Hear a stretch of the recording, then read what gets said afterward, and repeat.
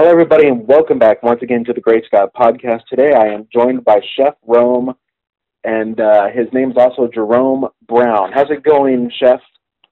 What's going on, man? How you been? I've been doing good. When I was presented with this interview, I knew that this was going to be a good interview after looking at looking at your amazing resume. Thank you. Yeah, yeah, man. And here cooking it up right now, man. I have 450 guests tonight. So, it's a nonstop situation and we're in there cooking it up. I got the staff in there slicing and dicing, and it just doesn't stop, man. So do you have your own restaurant where you're at? Well, actually, I'm an executive chef of the Rocky Mountain Event Center, which is our convention center here in Rocky Mountain, North Carolina. And so as the chef, you are in charge of everything. And so we have a staff right now literally setting up for 450 guests, and the chefs are in there cooking, and we're just getting ready to make it happen. Well, I do appreciate you taking the time out to speak with us today. Absolutely. My pleasure. So you said that this all kind of began in North Carolina for you, your passion for cooking and pretty much where all this began for you. Correct. I mean, for me, being a personal chef to the stars back in 97 rather, that really kind of set the course for where I am right now today. At being a personal chef for the Shaquille O'Neals and doing special events for the Obamas and Disney and so on and so forth, man, it's really just opened up a lot of doors. You know what I mean? Just open up a lot of doors, and it's actually allowed me to expand my level of creativity, because you have to be so ready for so many different things that you have to always be at the top of your game. There's no letdown, and so it's just a lot of preparation, brother. I was looking at the photo of you and Shaq just kind of towers over everybody, pretty much. He's taller than me sitting down. Pretty much. Yeah, Shaq is like 19 feet tall, pretty much. So right. Yeah. Right. Everyone says I look like I'm his son. Now, so when you do cater to these or prepare for these chefs, do they tip quite well? Well, it depends on the circumstances. For my private events, yeah, oftentimes people tip very well, actually, or the perks are through the roof, that you can consider as a tip. But as a personal chef for these athletes, these entertainers, during my last 20 plus years, I was their actual personal chef, and so I literally had a salary. I had a salary that I would get paid once a month, twice a month, however it went. And so it was the perks more than anything. I'll never forget when I was Shaquille O'Neal's chef, Hurricane Katrina was coming, and he said, "Jerome, what are you going to do during this hurricane?" And I said, "I'll probably get somewhere and duck." And and he laughed. He says, "I'll tell you what. Let me show you what I do to change the weather." And so he says, "Go home and pack a bag, come back, and we'll go from there." So I'll go home. I pack this bag, come back, and there's these two cars out front waiting to load everybody up, all our luggage, and we drive to an airport and we get on a private jet and go to Los Angeles. To me, that was a tip of a lifetime. Wow. So, it's just an amazing perk, man. So would you say, out of all the celebrities that you've cooked for, that he would be your favorite that you've gotten to cook for? I wouldn't say yes or no, because every last individual that I've actually been a personal chef for, have taught me something different, or they've sown something different into my life that I can live on today beyond finances. It's just information or financial information, knowledge, just good sound advice. I mean, my very first client, which was Isaac Austin, an NBA player, he said to me, he said, "Listen, here's the best piece of advice I'm ever going to give you." And this was out the clear blue. I was in there cooking his lunch one day. He said, I want you to create for yourself multiple income streams. He said, when I finish playing basketball, these people are not going to be in my face like they are now. The cameras will be gone, the crowds will be gone, and if I save my money, I make good use of my money, I'll still have it. He said, I want you to create opportunities for yourself moving forward long after I'm playing. And that piece of advice turned into 23 years and other businesses that I'm able to use still to this day. And that was in 1997. Wow. Wow. So now, are these stars like very specific in their food choices? I mean, do you have to be like? Do they give you like very specific instructions on how they like their food? Yeah, initially, it depends on why they're hiring you. See, a lot of people see it as just a luxury, but it's beyond that.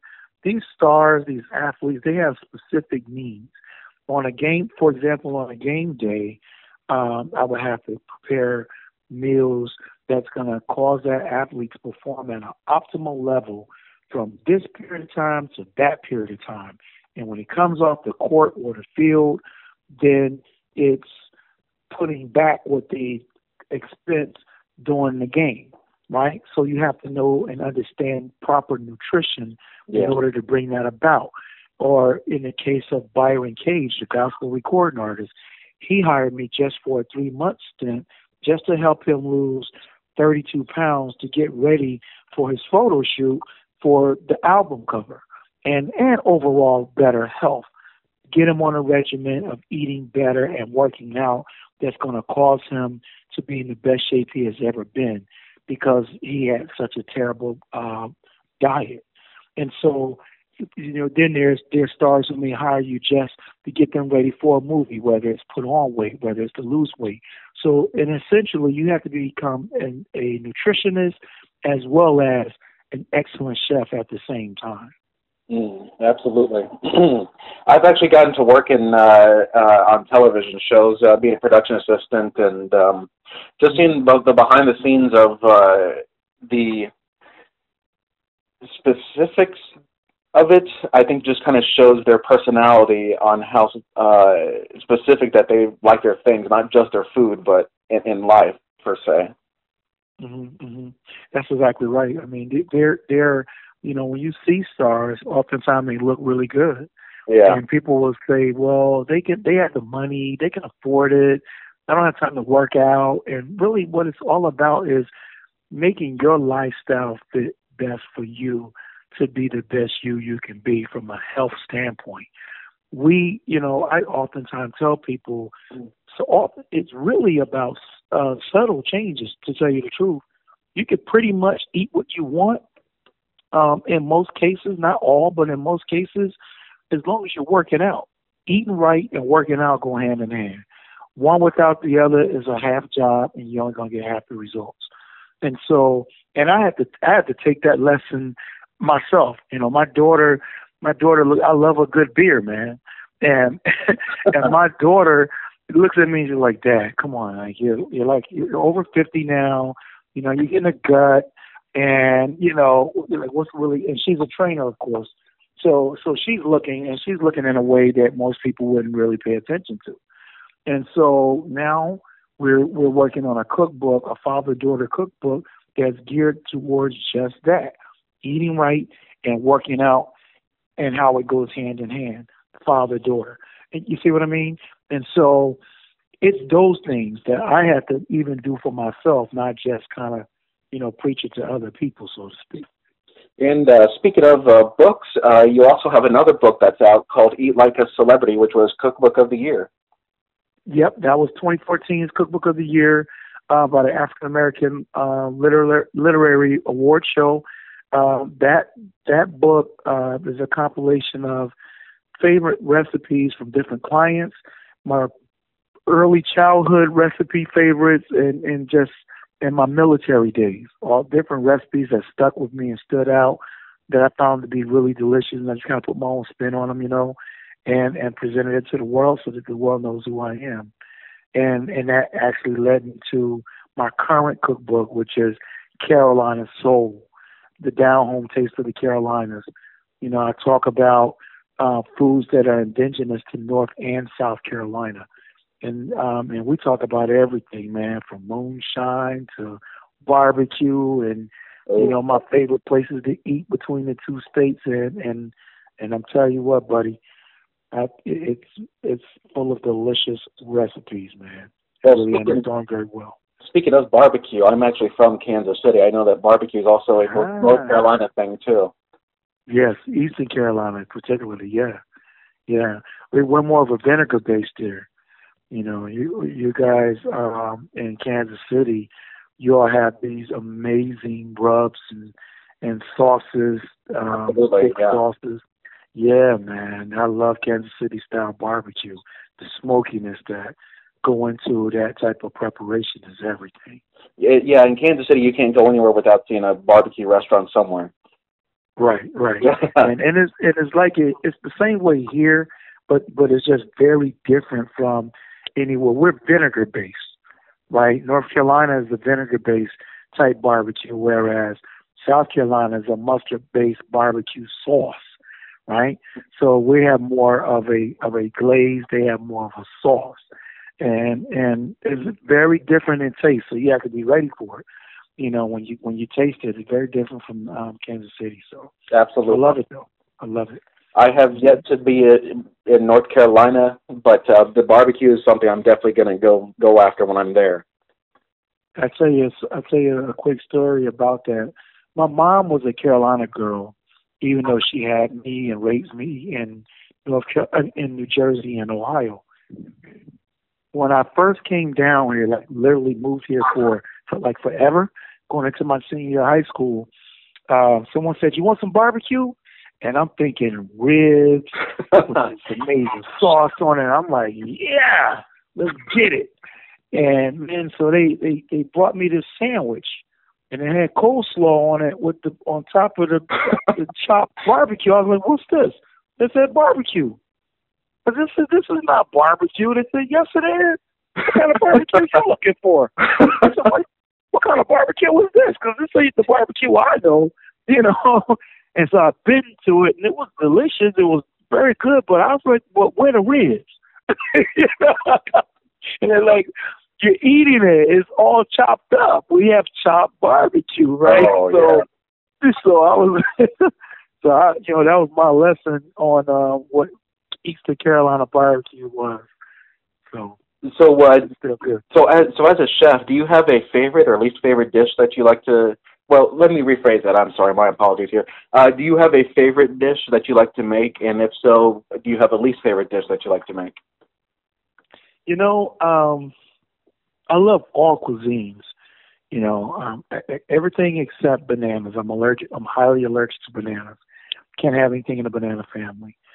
But I love seafood, and different types of seafoods from all over the world, different experience, different ways of preparing it. Different cuisines that prepare seafood in certain ways. But my least favorite meal to cook is for breakfast. I'm just not a breakfast. I make delicious breakfast. Don't get me wrong, but if I had to eliminate a meal to prepare, it would always be breakfast, because I just feel like I think the joy is taken out of it when you're dealing with people's different personalities the first thing in the morning. I just don't want to deal with it. Like, oh God, I don't want to do breakfast today. But so I don't know. I love all. In 2016, I was ranked 8th in the world out of the top 1,000 chefs in the seafood category, and I think my passion for seafood really, had an opportunity to be on display. And so whether it's preparing it from a Mediterranean perspective or Cajun approach or Eastern Carolina seafood, I just loved it. And so I think that would be my favorite overall. So you've gotten to work with a lot of celebrities, cook for them, but have you also gotten to work with, like, say, a lot of the other famous chefs like Emeril or Wolfgang Puck or Gordon Ramsay or anything like that? No, I have not had an opportunity to work with them per se. You know, of course, I've met them all. You know, some of the traveling in some of the same circles. You know, doing the Epcot Food and Wine festivals and things like that. But in terms of working under them, no. The answer is no. But it's pretty cool just to even be in the same mix as those chefs that I do respect and look up to. But I have not had the opportunity to work under them. I mean, at the end of the day, it really kind of we're all on the same level. They do their thing, I do mine, and we can compare notes and learn from each other. But it's like apples and apples, you know, in some ways. In some ways, yeah. Hmm. So, does your family just leave all the cooking to you when you guys are at home, or does everybody? They can try it, but you know, I'm fortunate in that I have cousins that are actual chefs that can really burn, and on both sides of my family, mom and dad, everybody cooks. Everybody, especially the men. The men in my family on both sides can really cook. So they don't really need me. My sisters are the worst culprits of that, though. When I come in, they all develop a level of arthritis in their hands suddenly, and their memory runs left, and they can't remember how to cook anything. And somehow or another, it always starts out, will you listen? Show me how you made this. And next thing you know, I'm the only one in the kitchen. And I'm like, where'd you go? So in one year they did trick me into cooking for my own birthday. My birthday is July 6th. And so happy birthday. Thank you, I appreciate it. And so one year they literally tricked me into cooking for my own birthday party. I'm thinking it's 4th of July, you know, people are coming over. I'm not thinking birthday or anything. And soon as it's done, like all of these people in there, a lot of my friends, I'm like, yeah, man, come on over, yeah. And the next thing I know is they're singing happy birthday. And I'm like, wait, hold up. Stop it.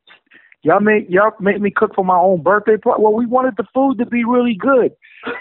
So I don't cook on 4th of July anymore. Yeah, I was going to say, I mean, did you combine your birthday with the 4th of July usually? No, I try not to, because that's how you get caught out there cooking for your own birthday. That's true. You learned your lesson there. Yeah, they set me up, man. They set me up. So now you're on a international tour, the 2019 international tour. Yes. Mm-hmm. Yeah, I'm going back to Dubai once again, one of my favorite places to visit. I'll be hitting Nigeria. I'll be hitting Nairobi. Yeah, man, we have a London. We got London, England coming up. Trying to think where else. We're hitting quite a few places this summer. I don't have the schedule in front of me, man, but I always love traveling internationally. Had an opportunity to hit Russia a couple of months ago. That was very exciting and different. Of course, I bought me some vodka while I was there. Yeah. And I thought that was pretty cool. So, you know, always seeing these new countries and places that I hadn't been before is exciting to me. And just real quick, and then I will. I do want to say one more thing, and then ask you one more question. Then we'll let you go. Sure. Just a couple other celebrities that you've gotten to cook for, besides Shaquille O'Neal, is Colin Powell, Master P, and Priscilla Presley, and that's quite a list. I mean, that really is quite a list of prestigious people there. Yeah. So yeah, I mean, it's very different. It's very different from just being on. You know, you never know what it's like when you're going to work for that type of a celebrity in that given moment. Priscilla Presley literally was quiet as a mouse. Master P was there on business with Damon Jones, an NBA star, and you didn't even see the opportunity coming. And then Colin Powell, I was actually working for Walt Disney World at that time, and that turned into, an opportunity to actually make his meal. And so, and I had a chance to do it while I was in the military as well. So when he was Secretary of Defense, so I mean, it was a great opportunity. I look back on those days, and you just never know what that's going to turn into. Just having that on the resume. So I've actually gotten to meet Colin Powell, and he's a big man. He's a big man. Yeah. I mean, because I got to shake his hand, and his hand like overthrew my own hand. I mean, it was like twice the size of mine. Yeah, I mean, when you see him, and I had the opportunity to see him both as a businessman and as a general, and so to see those stars, it's like stars forever when he has his military uniform on. And you're right, he is a big man. People are oftentimes surprised when they actually see him. They don't realize he's as big as he is. But yeah, man, I have a great deal of respect for Colin Powell. He's one of my heroes, and he and General Schwartz, are two of my favorites of all time. So, absolutely. The man's definitely done a lot of good for this country. Absolutely. So, my final question for you, Chef Rome, is what advice would you give to someone who wants to do what you're doing, pretty much? It's like I tell young chefs all the time: remain teachable, remain humble. The word declares that he exalts the humble and he brings down the proud. And so when you take that, regardless of what you're successful in, if you remain teachable, then that means most of the time you're quiet about how you go about your business. And when you're quiet, you'll find that you observe more, you learn more. And so I tell young chefs that all the time. If you go in with that level of arrogance that a lot of chefs have, or a godlike complex, it really won't be long before you fail. Yeah. And I've seen it time and time again. And I think that the biggest thing out of it all is to say your thank yous and keep it moving. Thank you, keep it moving, and pay attention to detail. And that's pretty much it. Yeah. I mean, I think that's really good advice there. I don't know much about cooking, but that definitely is good advice for anything, pretty much. Yeah, absolutely. And network. Continue to network. Network with where you see yourself going. Network in that space. And